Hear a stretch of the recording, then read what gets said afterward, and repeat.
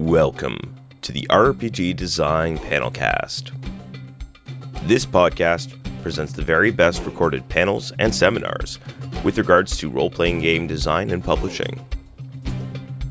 This podcast has been made possible thanks to the generous contributions of the panel speakers and of Double Exposure with their amazing game design convention, Metatopia. Episode 128, Designing with Production in Mind.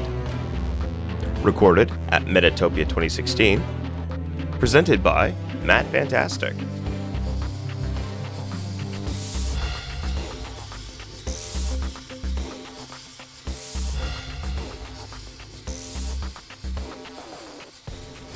All right, so this is Designing with Production in Mind. If you are happy to be here, you should still be here. If you are not, then now is your time to shine, to sneak out. Oh, hey, what's up, man? I'm going to do this seated because this is really weirdly, well, not weird. I like to stand when I'm talking, and this is a very, functional course that I'm doing.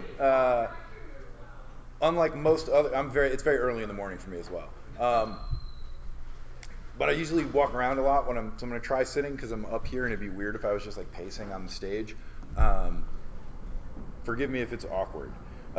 So this is Designing with Production in Mind. Basically, this is for people who are game designers and not necessarily self-publishers, but maybe self-publishers. But this is primarily about thinking about the physical components and what actually is your game. That actually will go to market, not your prototype, right? It's very easy to prototype your minis game with a bunch of cool Lego figures like the one that I have this weekend here, and it looks awesome, and you're like, oh shit, this is so cool. There's all these cool custom figures, and look how great it looks on the table, and you know what? That it's not going to get made with those. Because I didn't get the Lego contract license. So thinking about it, it's like, well, okay, what are these going to be? Can these be chips? Do these have to be minis? Do these have to be that, right? So you're thinking about it. Your prototypes are typically going to be handmade. They're typically going to be things that you can do because you're making one of them, and it's going to come out way better than something that you can mass produce, or maybe way worse.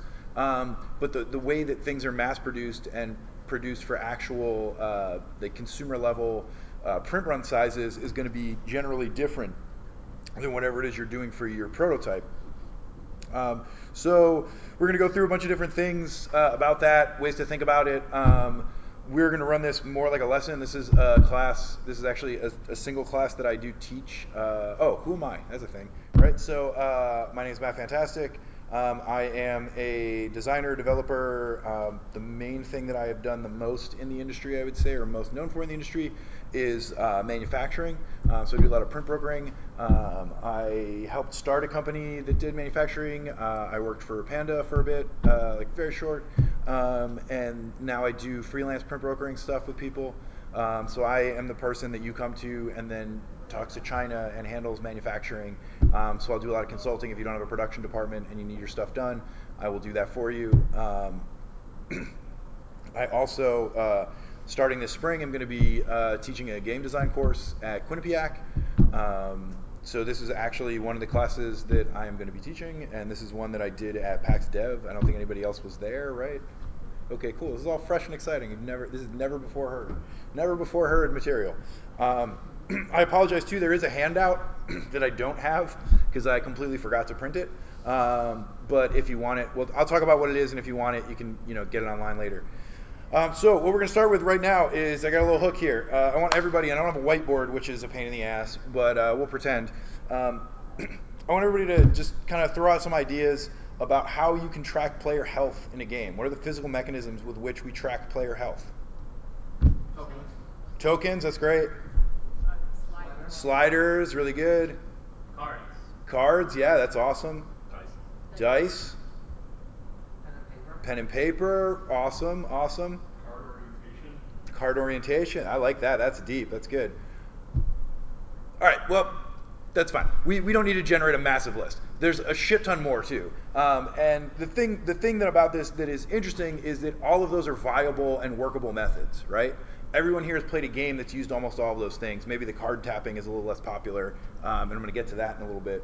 But most of these things are things that we're all familiar with, right? But that is a massive decision that you're making as a producer of games, right? As a designer, you're like, well, we need to track health. That's what I care about. We're tracking health, right? That's all on my prototype. I'm just using a pad and paper, right? Or I'm using a die. It's just like a random D20 I have, right? But when you're making the game as a product, that is a very important decision that's going to dictate a lot of things. Are you going to include a pad and paper in the product? Are you going to tell people to provide their own pad and paper in the product? Are you going to be like Fantasy Flight and give you a bucket full of chits that you use to keep track of all this stuff? Are you going to do sliders? Are you going to how is that all going to be physically produced in the game? And so as designers, we're not necessarily thinking about how that's going to be, but we should be as much as we can, right? So a couple suggestions that I think are really great, and we're going to talk about more later, both involve the card deck as the life and the card orientation as life. Because right there, now you're doing something where that physical production, if you're using a deck of cards that is also like your actions, but also your life, now that is a design decision, and you've now combined components in a way that is going to be more appealing. It's going to create a smaller footprint. It's going to create a lower cost to produce game, and you're going to be doing something where you're multi-using components, right? What about dice, right? So we can use dice as both random number generators and stat trackers of some sort, right? You can track numbers with it, and you can also randomly generate numbers. So, hey, like if there's one D20 in there, and at the beginning of the game you have to roll something, and then you use it to track something later, well, that's great. Now you just took out one component of the game that's going to make it more expensive and more costly to produce and less likely to get made. That, however, is not specifically a design decision, whereas the deck of cards, that's going to be intrinsic to the design. That's going to be something that from the ground up you need to build into that design. And if you're like, hey, we don't want to do cards as life, well, now all of a sudden you're going to have to do some redesign, work on that. And that can happen, that's fine.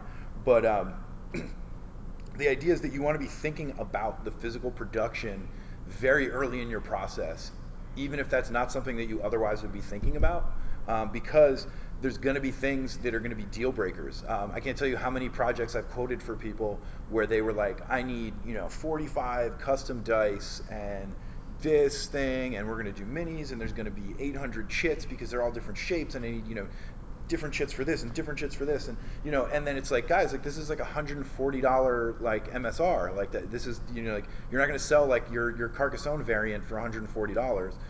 Like it's just not going to happen, right? Whereas you can look at the same project. I'm sorry, guys. I just want everyone to be reminded we are recording these panels. Don't say anything you wouldn't say on the internet. Let me know if you need any help with text. Boner, boner, boner. Who's that? Go Trump.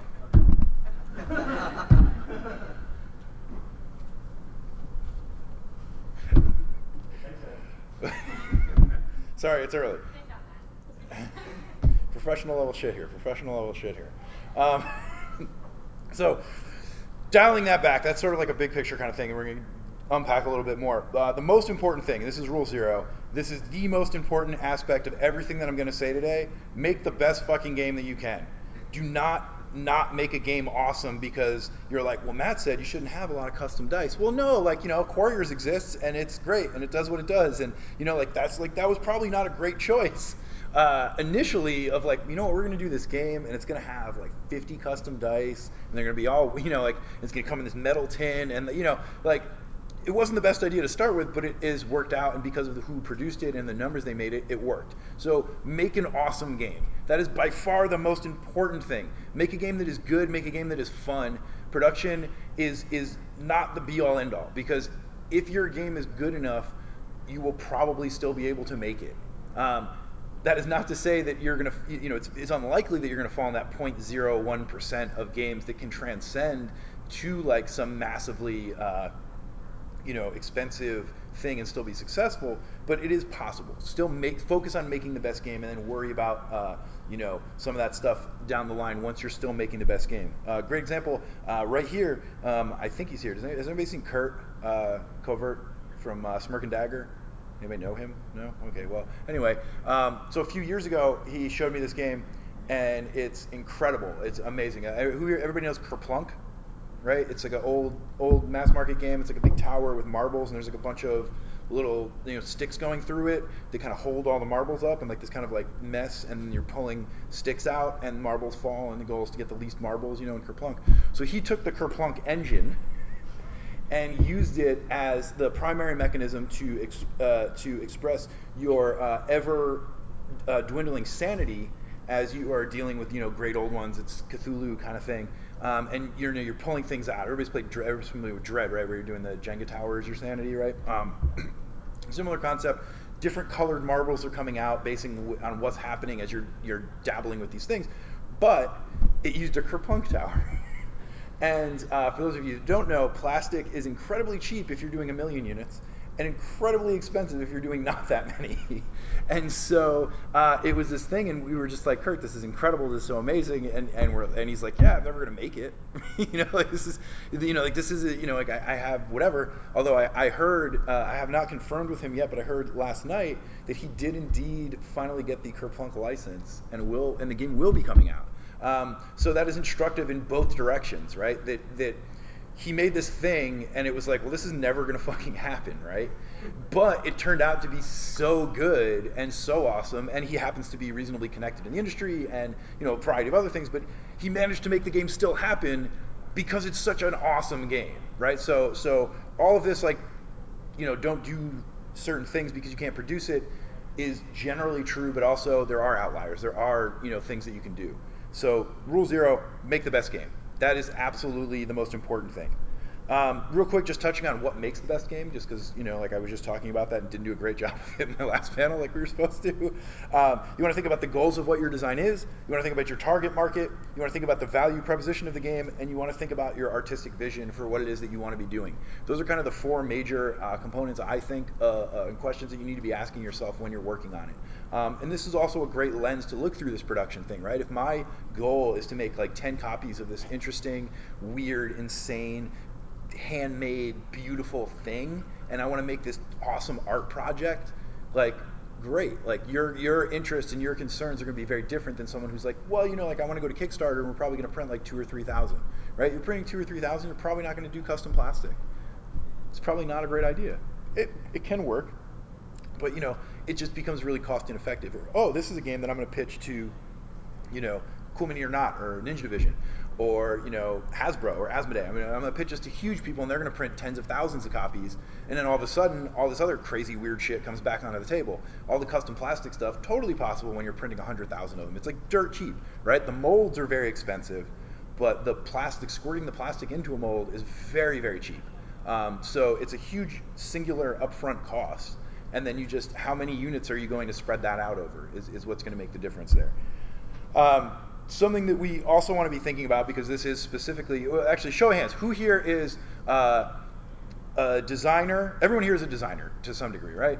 We don't have to do that. Who here is a designer who is, let's say, planning to self-publish versus planning to pitch to other publishers? So who wants to, like, self-publish? All right, so probably about half and half. Those of you who want to self-publish, talk to me afterwards. I'll dissuade you of that terrible idea. But it's important to make a distinction between designer level decisions and publisher level decisions, right? So a lot of these things that we're going to be talking about are ultimately publisher level decisions. What we're trying to do as designers is, from the ground up, be thinking about the fact that these decisions are going to be made later down the line, right? Like, we're not ultimately going to decide like that we're going to use 16mm dice or 12mm dice, right? Like, that's not ultimately up to us. But when we're presenting the game and working out what it is, we want to be thinking about the fact that, like, well, will this work with 12mm dice? Will this work with 16? Do we need 20? Are the dice intrinsic? Are we building the dice? Like, what is it that we're using these components as the actual mechanics of the game, so that then when we present ourselves to a publisher, we're like, hey, we already thought about this, right? So I have a personal example for a dice game that was picked up by USAopoly, and one of the things that was very helpful in getting it to go was, I presented it to them, and they were like, this game's pretty sweet, like, whatever, what are the, like, and then they're kind of like, well, what's the production footprint? What is this? And it's like, oh, well, here it is. This is how it can be packaged. This is how it's going to be produced. This is the way that the faces of the dice are done, so that it's easier to do. You're going to do actually less custom molds, even though you're going to do different squirts and different colors and things like that. This is the production, and here's actually, it's like a reasonable value proposition for the production. This is about what the MSR should be, because I think, like, that kind of stuff. And they were like, well, great. This is stuff we don't have to think about. This is stuff that I don't have to worry about. This is stuff that you already thought about, and now I'm not, like, playing this game that I really enjoy, but then, like, well, I can't fucking make this. Like this, like cool, this game's awesome. Like I hope someone makes it. That's not me because I can't because like I'm not going to print enough, or it's just not something that I work with, or just this is going to be a $300 MSR, and like that's not really going to work for a lot of stuff. So you're presenting it to the thing is ultimately publishers are making a business decision, right? There are very few publishers, certainly they're in business for any amount of time, that make decisions purely on the artistic and creative merit of games, right? Um, every single publisher I've ever done playtesting or development or any other work with uh, absolutely can tell you stories about playing a game that they thought was fucking incredible, but that they just couldn't fit into the line. And that goes beyond just production stuff. It can be that they already have a game with a similar theme, and they don't want to cannibalize the market, or they have something similar that they're already working on, or it's just too big or too small, or it just doesn't fit whatever it is that they're trying to do with the line, right? So what we want to be doing is presenting games that are here's the value proposition. This is a good game, great. Like that's kind of like the baseline is your game is good. Like don't show them shitty games, right? Your game is pretty good, and here is how this game is going to help make you money. And a big part of that is here's how much this game is going to cost, and here's how much it's reasonably going to sell for, because there's all these different kind of like rough kind of ideas. Everybody kind of has like that rough idea of a party game should cost about this much, like a big minis game is going to cost about this much. This game is this 15-minute dice game, it can't be a $50 game, right? Like it's a 15-minute dice game, no one's going to pay $50 for a 15-minute dice game, like by and large, right? So you're saying that you've thought about this marketing choices, you've thought about these things as part of your design process. Is you're thinking about how is this going to get sold from the beginning? Not here's this cool game. Now how the fuck do we make this? That's a problem, and that becomes a hurdle for you getting your game signed. The more work a publisher has to do to make your game sellable and producible, the less likely they are going to pick it up and be interested in it. And if you're self-publishing, the way less headaches you're going to have, and the way less money you're going to waste, and the way less, a Kickstarter with an $8,000 goal because you trimmed it down and you have it in this neat little, multi-use component thing that's really beautiful is going to be way easier than a $50,000, like massive, huge thing. Just that's just basic facts of how these things work, right? Like you're a lot more likely to get 8 grand than 50 grand. People are going to look at you as a first-time creator or a newer creator and say, "Hey, 8 grand, like that seems like a manageable project. 50 grand, now you're getting into like that's some serious shit that you're talking with, right? Like there's a lot more moving pieces. You're doing a lot more there. That's like you can fuck that up way worse than a deck of 52 cards in a tuck box, right? Like, oh, this is a deck of cards in a tuck box. Great. Like you could probably handle that first-time publisher. I have good faith in you. Oh, what this has got like 25 punch boards and 8 custom miniatures and like all this stuff. Like, well, what do you know about this stuff, guy? Like, 'cause there's a lot more moving pieces there, right?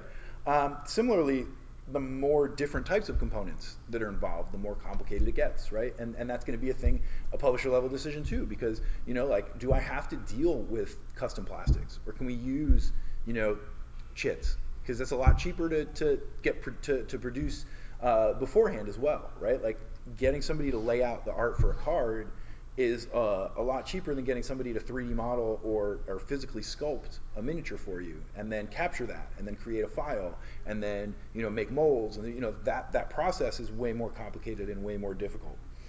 Um, so thinking about this like price thing of how are we doing on time? I should look at this. Should show me the time. Oh Jesus Christ! I talk fast. All right.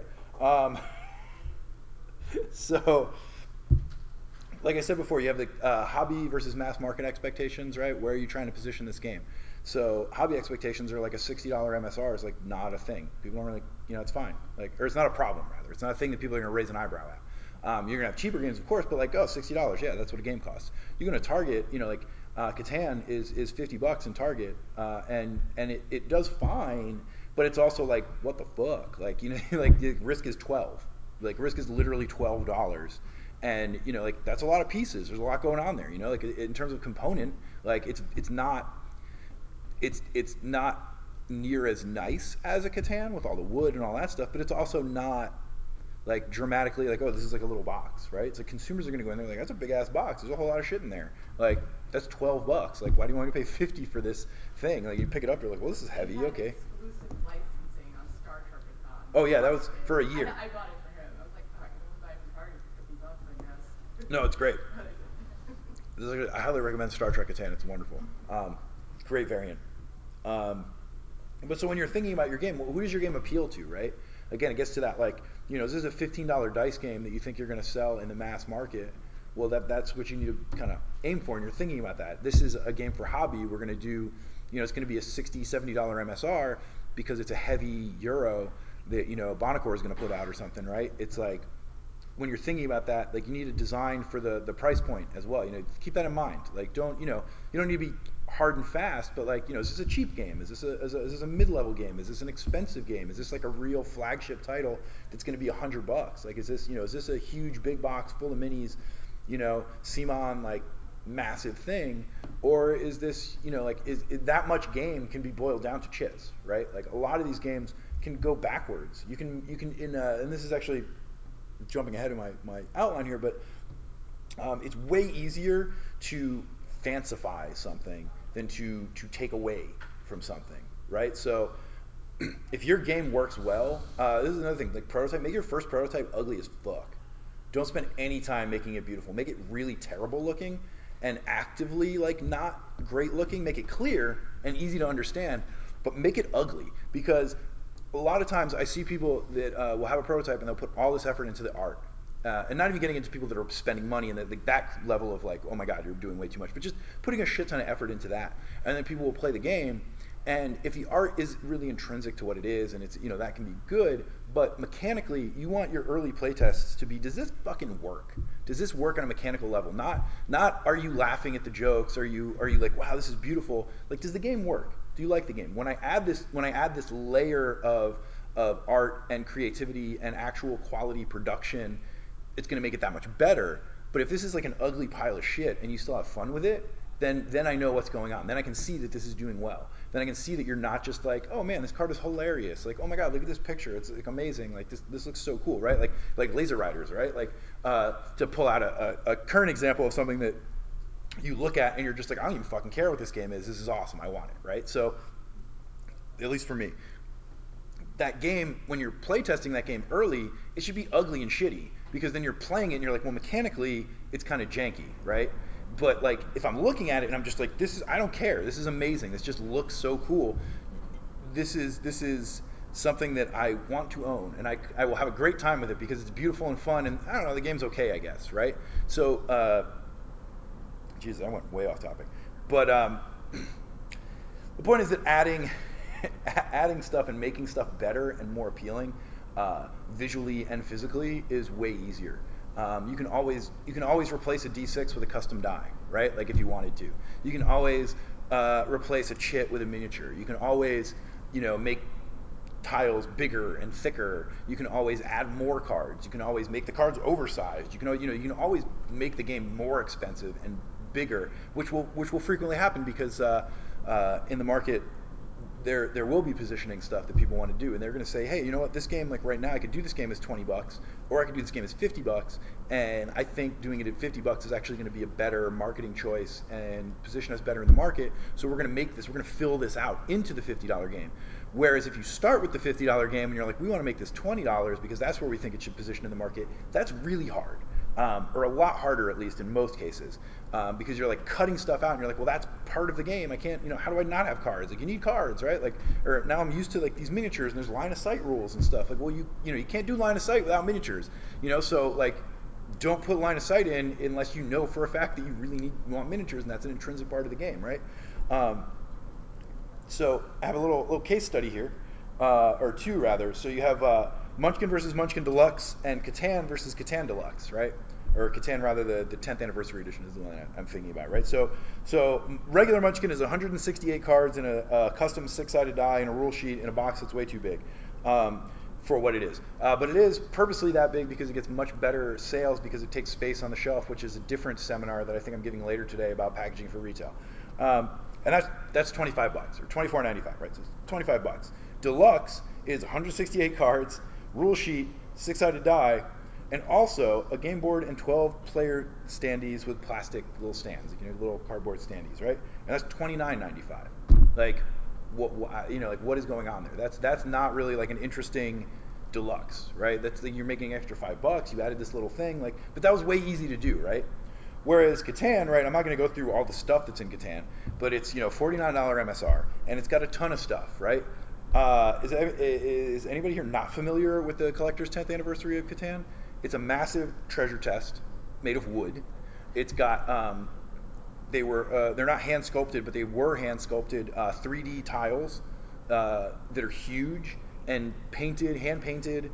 They're like beautiful, and its MSR was I think 500. I think it was 499, and that is a massively different experience than the $49 one. So the Munchkin to Munchkin Deluxe, it's like okay, cool. There's like you literally added a score tracker. That's literally all it is. A little board with a score tracker, and that it's $5 to get a score tracker. Okay. Catan, you added, you almost, or you factored the cost.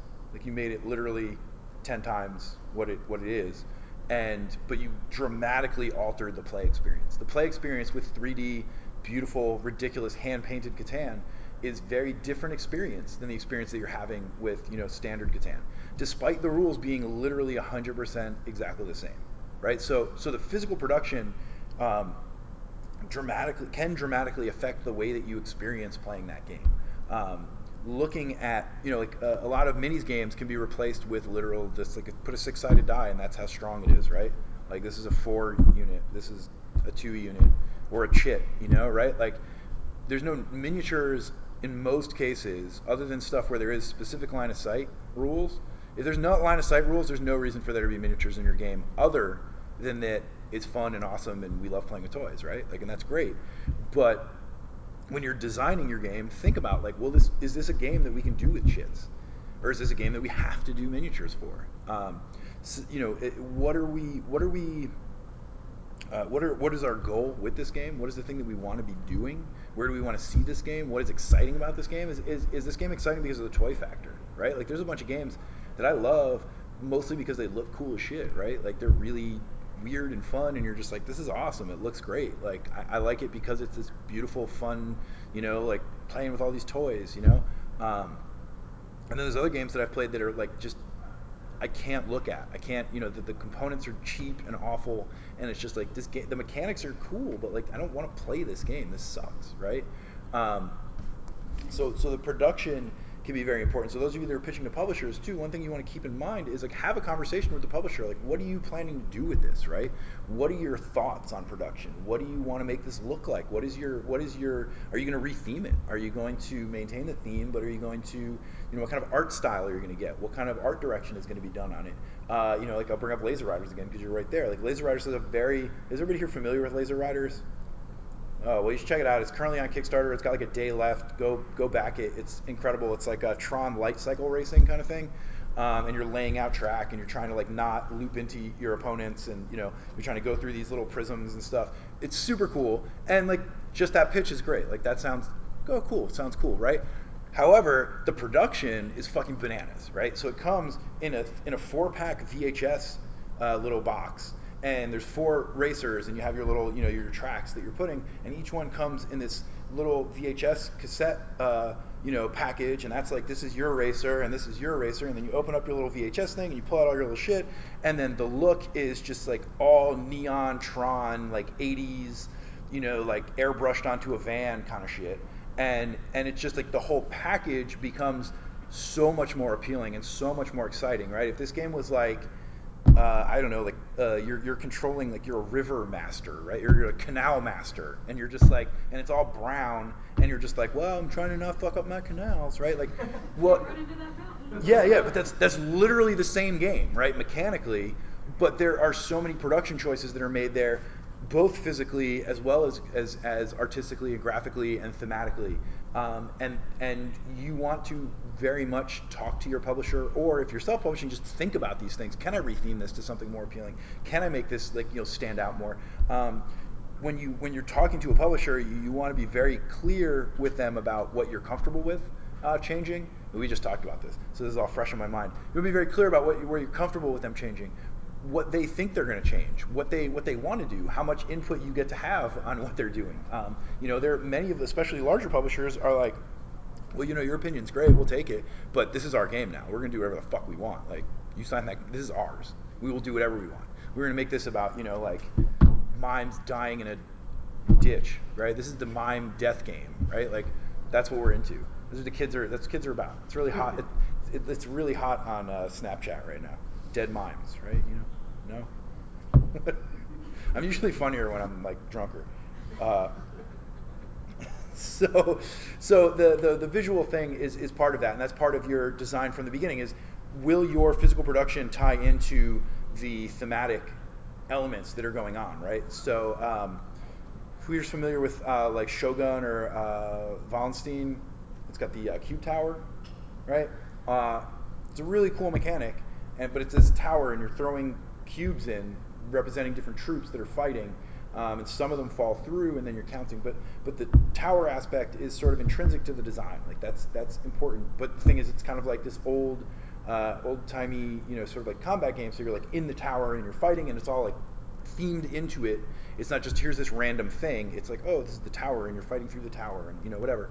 Um, so is the physical stuff intrinsic to what it is that you're doing? Is there a way that you can make this in a completely different way, or can you not make this in a completely different way? Which gets into stuff that I was talking about with the multi-use components, right? Like if you're integrating, who is familiar with Ice Cool? All right, so Ice Cool.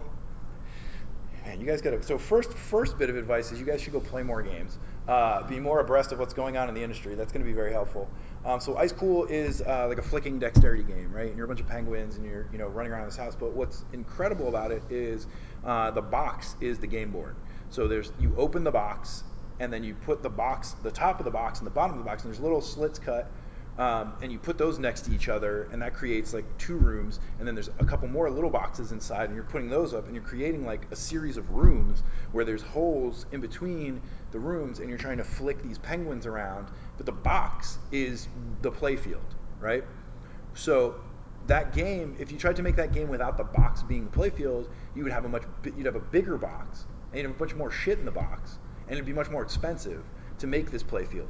But you're using the box itself as part of the game itself, right? So like a classic example is everybody when you played like Axis and Allies as a kid, you rolled your dice into the top of the box, right? Like you had this big fistful of dice, you throw it into the top of the box, right? So top of the box as like a dice tray, like there are games now that are using the box itself in interesting ways. There's targets, you can have like a dice bouncing targety kind of thing, or you have like the what is it? The pirate game that I don't like. Fuck. It came out last year. Anyway, it's Ignacy did it. It's like you're throwing dice into the box itself, and there are different quadrants, and depending on where your dice land, it's kind of like this pirate moving around thing. Rum and Bones? No, Rattle Battle. Rattle Battle. That's it. Rattle Battle. And so you can that's intrinsic to the design. You can't make that design and say, well, you don't throw the dice into the box anymore. Like that, the box now becomes part of the design, and I think that that's super smart because now that's one less. That's a cool component that also literally costs nothing more. I guess it's slightly more because you probably weren't going to full color print the inside of your box, but that's negligible when compared to like, oh, we want to include this. We have this component tray to roll the dice in, and that's because that's part of it. It's like use the box, right? I love using cards as health. That's so cool. You're have your deck and you're using it, and then you're losing cards, and when your deck runs out, you're dead, right? Pathfinder Adventure card game, right? That's such a clever way to track these things. So now that's one component. You have 6 players in this game. That's one component that you don't now. Life tracking is done. That's part of the basic production, right? Removing as much excess as you can and making that kind of all tied in is I think creates some more interesting design decisions potentially, but B creates a much more marketable, producible game because now I need 100 cards. Well, how many life counters? Oh, none actually. So okay, great. Like that's perfect. It's so much more exciting. So thinking about like form versus function is really important. And this is something that you're really, as a designer, going to be able to think about. Like the box is being, the form of the box is intrinsic to the game, right?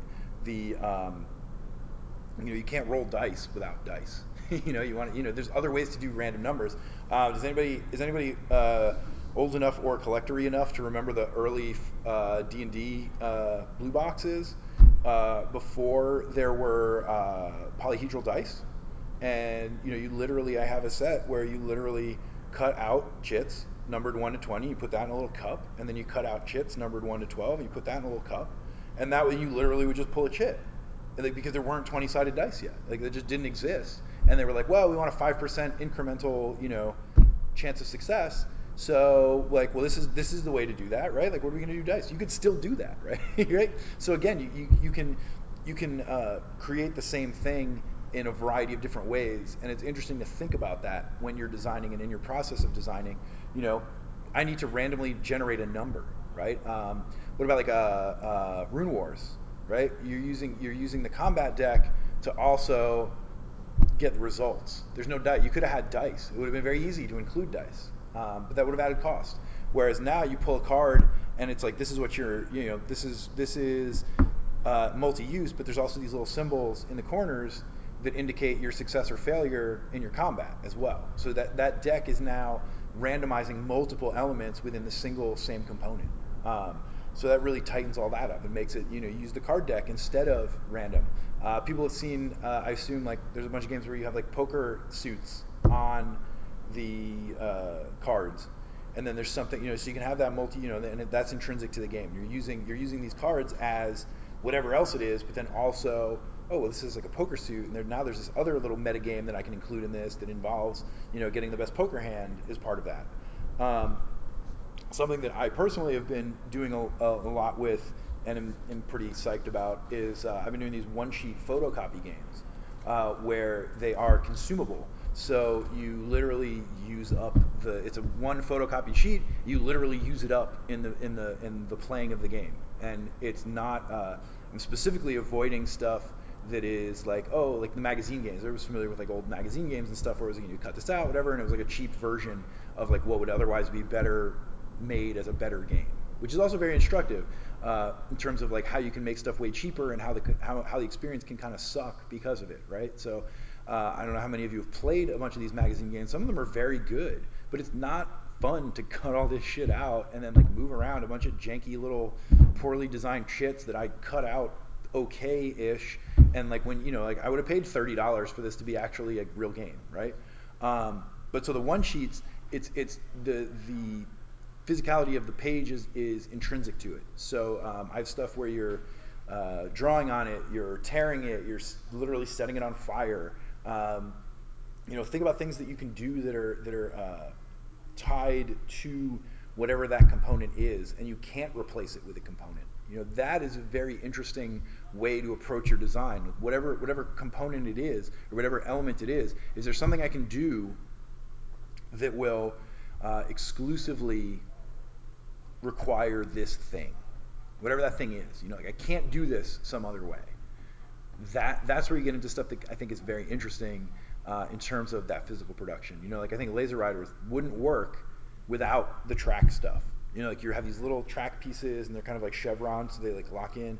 And it's like, but that wouldn't work if you're just like laying cards. Like the early prototype where you were like laying cards, it just felt janky and weird. And you were kind of like, The Oregon Trail game from Target. You're trying to make a trail of cards, and it's awful. Mm-hmm. Exactly. So thinking about these things early, like, oh, this is a card game. Well, like cards are very cheap to produce, which actually gets to my handout that I don't have, but it is a handout that is kind of basically like a rough ranking of the relative cost of components. It's not specific pricing, but it's relative cost of components, because it's very important for you guys to get a sense of that too. So I'll go over that, overview, and then the handout. It's not like it's great detail, but it's a good little reference thing. So the obvious ends of the spectrum, right, is custom miniatures are really fucking expensive. Shockingly, right? So if you want those, it's going to be expensive. That's not a reason to not have them, but it's very expensive. At the other end of the spectrum, cards and chits are really cheap, comparatively. It's not necessarily that they're nothing, but cards and chits, especially if they're smaller chits, like you can knock those out all damn day, right? And then you have, working your way up from there, you're going to have like printed materials like instructions, which are shockingly, frequently more expensive than a deck of cards because of the way that those are printed and put together. Then you're going to have, packaging, of course, like boards and tuck boxes and stuff like that. You don't need to care about that unless it's intrinsic, like, like Ice Cool or, Rattle Battle or whatever. Don't care about the packaging, the box. We'll talk about that later in the retail one. Then you get into stuff like dice, right? Like, if you want generic pipped, like D6s, those are dirt cheap. If you want like a standard, this is a solid blue with white, six-sided die, that's like 2 cents. They're so cheap. Then if you get into, you want like a fancier color, that gets more expensive, but it's still pretty cheap because you're not paying for a mold. You're just, the standard component, whatever. Then you start to get into custom dice. Custom dice get really expensive really quick because molding is very expensive. I will talk about molding, I guess, briefly. I'll talk about that later. More manufacturing stuff. You get into, excuse me, game boards. Folded game boards are also very expensive comparatively. They're not quite as expensive as miniatures, but they're not cheap. And they also add significant cost in terms of your box size requirements. So that's usually the biggest thing. Like, why is Risk in a box like this? Like, that's huge for what, other than the board, Risk could be in a box this big, right? So if that board is a bunch of tiles that lay out, everybody's played Last Night on Earth or stuff like that, right? Where you're setting out tiles that are creating the play field, as opposed to, well, here's this board that is huge and fixed and folds in half. Cool. Or maybe it's quad fold or whatever. That's still a huge box, right? Trivial Pursuit. Like, Trivial Pursuit needs to be in a box this big. Oh no, but there's this quad fold board for some reason, right? Like, that just added so much more money to the cost of producing that game for very little, I think, return on that play experience, right? Like, the play experience is you're answering trivia, not I'm moving around this board. Like, that's, okay. Like, you just added $10 to your MSR because you wanted a board. And now it's a huge footprint on a shelf. What time are we at? Oh, shit. Okay. Damn. I should have paid more attention to time. I have a fun activity for everyone that we're not going to do because we ran out of time, and I'm used to having an hour and a half to talk about this stuff. But it is a really fun activity that I would like you to do later today, if you can, or tomorrow or something. Do this soon. I think it's super fun, and you'd be shocked at how good the things you can come up with are. So take 10 minutes and look at what's in your pockets and make a game that is intrinsic to those items that you can't do with other stuff. Well, not that you can't do with other stuff, but that is like, this is intrinsic to these items that exist. It's not just, oh, well, let's use these. This pen is pretending to be this, and this is, like, no, it's like, well, it's a pen and paper. Well, what can we do with this? And then I have a phone, or I have this, I have that. My favorite was, we did this at Dev, and everybody had a credit card, right? So you did credit card roulette, but you did it with the actual numbers on the card. So you were rolling and coming up with like who was at the end, and that's how you determined who. Credit card roulette. Nobody is a dirtbag like me and plays that, right? You throw all your credit cards. Like, you go out drinking or whatever. You throw your credit cards in like a bag, and then you pull them out, and the last one has to pay everything. So this was like a variant on credit card roulette that used actually the numbers on the credit cards as part of that game, and and it was just, but it was like you couldn't do that with anything else. Like, it literally existed as this is a thing that you can't really do without credit cards. I mean, you can always bullshit your way around something in like a really crappy way, but like this was like really based into that. So as a design exercise, just take like 10 minutes, come up with something that is like, okay, I have this change, right? Well, what's cool about change? Well, you can flip it, great. You have a randomization of 50-50, and then there's heads and there's different sizes, and like, what can you do with this? You stack it, you flip it, like what, just thinking about components as part of your design process can lead you in some really interesting directions. And I think as an exercise, it's really cool, even beyond like all the stuff I've been talking about in terms of like the getting the game produced and published and everything. It just as a creative energy, like, okay, cool, I want to try using, this. Jeff, who's not in here, was talking to me last night, and we were talking about weird stuff, whatever, and he he threw this idea at me that we're going to end up doing something with. There's those promotional pens, right? And so they have the thing that you pull down, right?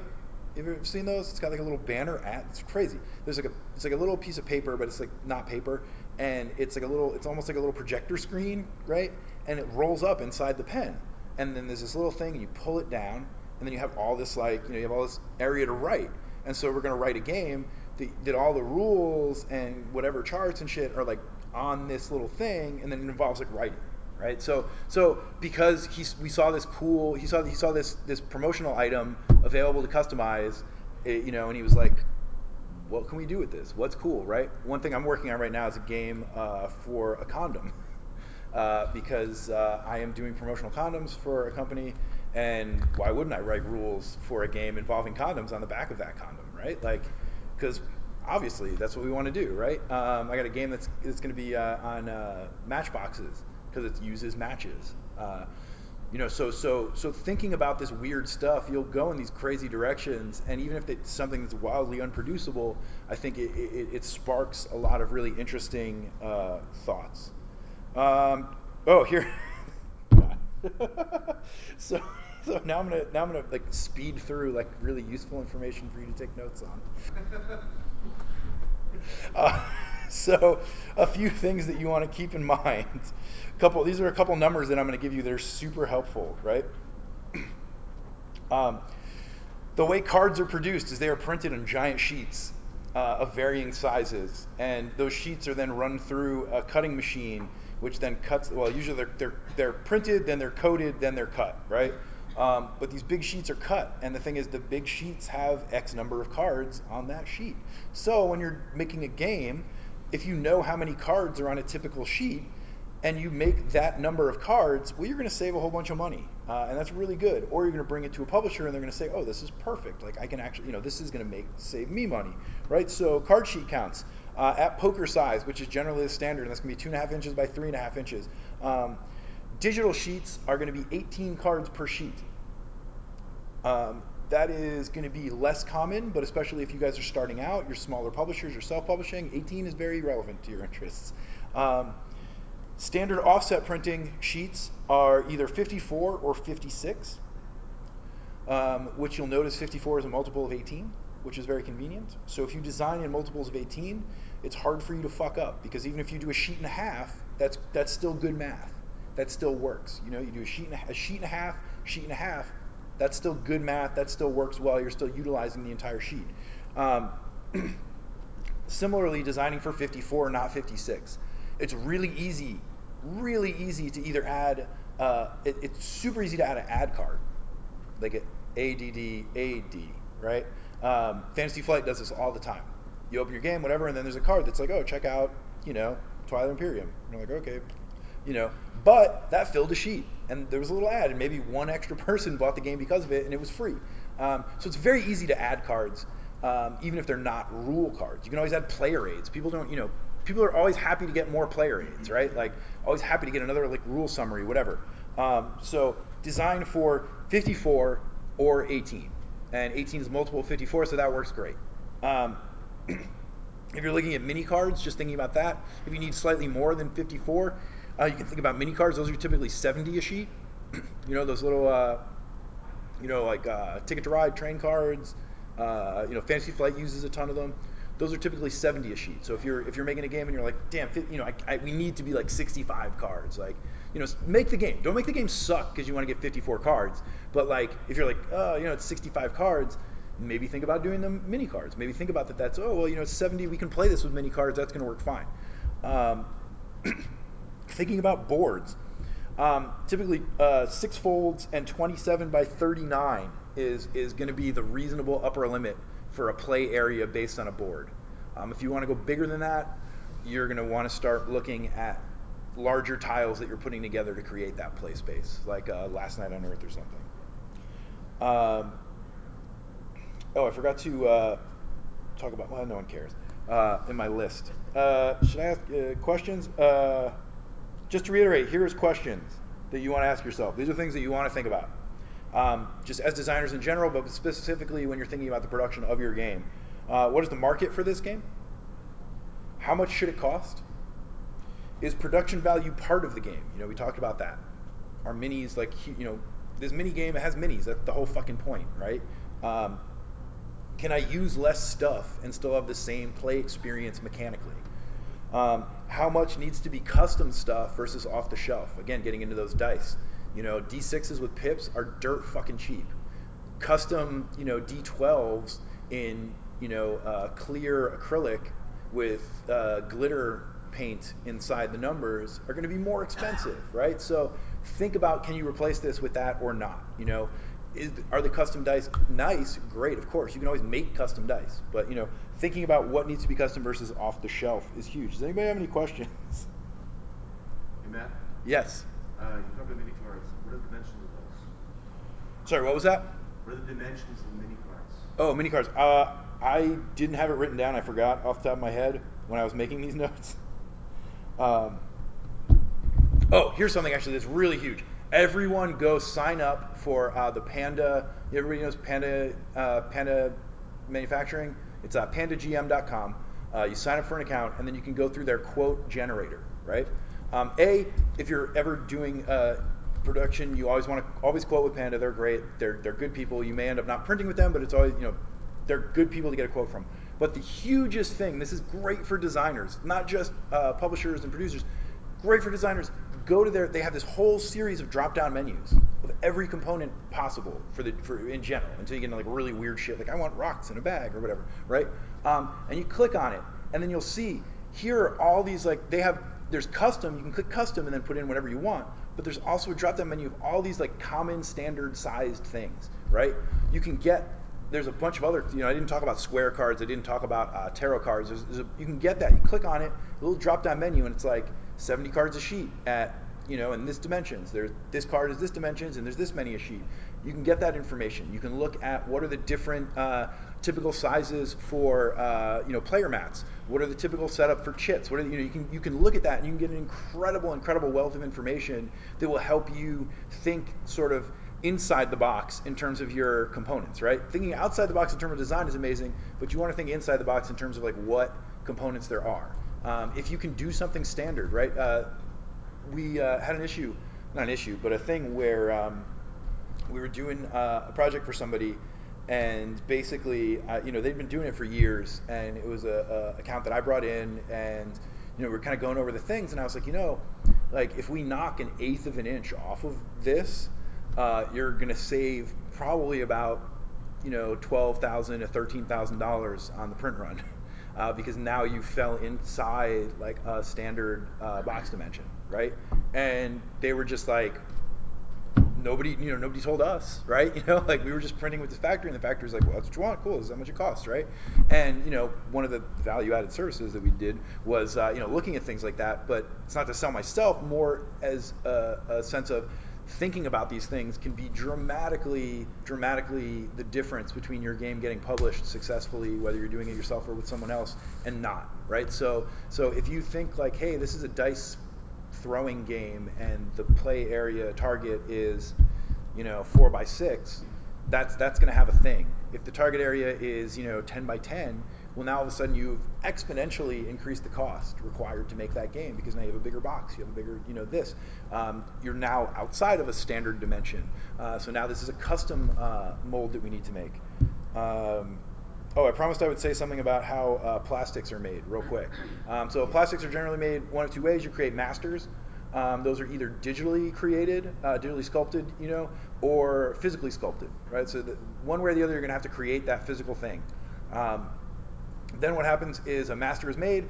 There's casts made from the master, which then get turned into a mold. And the mold is going to be this heavy, super precise industrial piece of metal. And that piece of metal is going to get filled with plastic. It gets squirted in one little end. There's typically a sprue.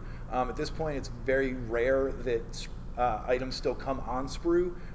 Like miniature gamers are pretty much the only ones that still put up with that bullshit. Like board gamers are not doing that anymore. So it's going to get cut off. You're going to see a little knob. That's where you see that little kind of like thing that kind of sticks off, right? So there's usually a sprue that goes out.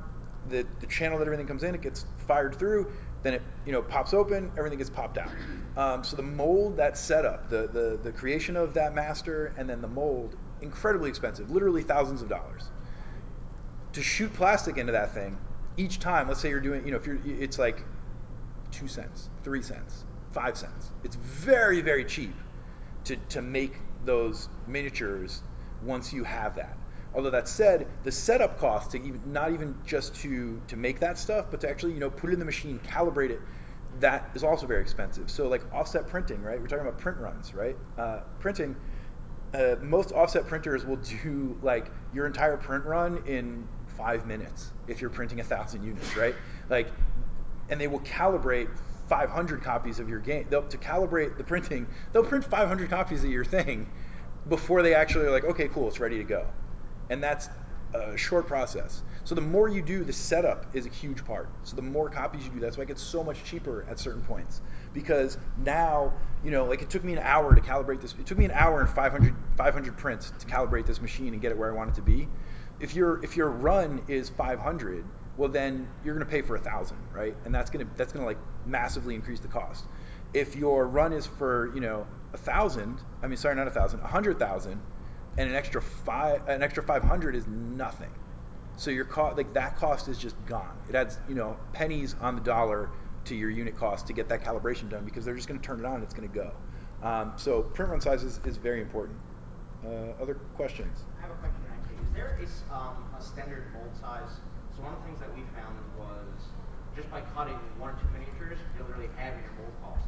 But I could never get a straight answer of how many miniatures gets me onto 1 versus 2 versus 3. Yeah, that's gonna be very much manufacturer specific and machine specific, and yeah, that's something where you just need to work with your manufacturer. And work with a manufacturer, especially that. This is very big advice. Spend the extra little bit of money to work with someone who is not who knows games. Whatever the company is, pay that little extra bit. Not specifically that they're overseas or not overseas, but just work with people who are going to work with you, because it is really easy to fuck up production, really easy. And you want someone who's going to look at that, because the thing is, if you send that to certain printers or manufacturers, they're just going to say this is the cost.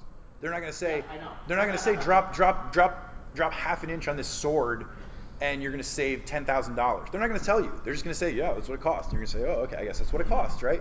You want to be working with people that are going to look at your shit and say, hey, do this. Like and then we'll explain that to you too. Explain those options. Say, hey, listen, if you cut one mini, this is how many we're fitting in our machine. This is how we set up our molds. Like, if we do it this way, you're going to save a ton of money. If we do it, we can still do it exactly how you want, and that's fine. And maybe you do need it that way, and that's great too. But like, you should be able to have that conversation with your manufacturer, whoever that is. And so having a manufacturer who is experienced in making games, who is typically going to be someone who speaks English better, is usually kind of the knock on overseas. Not specifically that overseas is bad, but just that a lot of times you're like, hey, I need 20 meeples.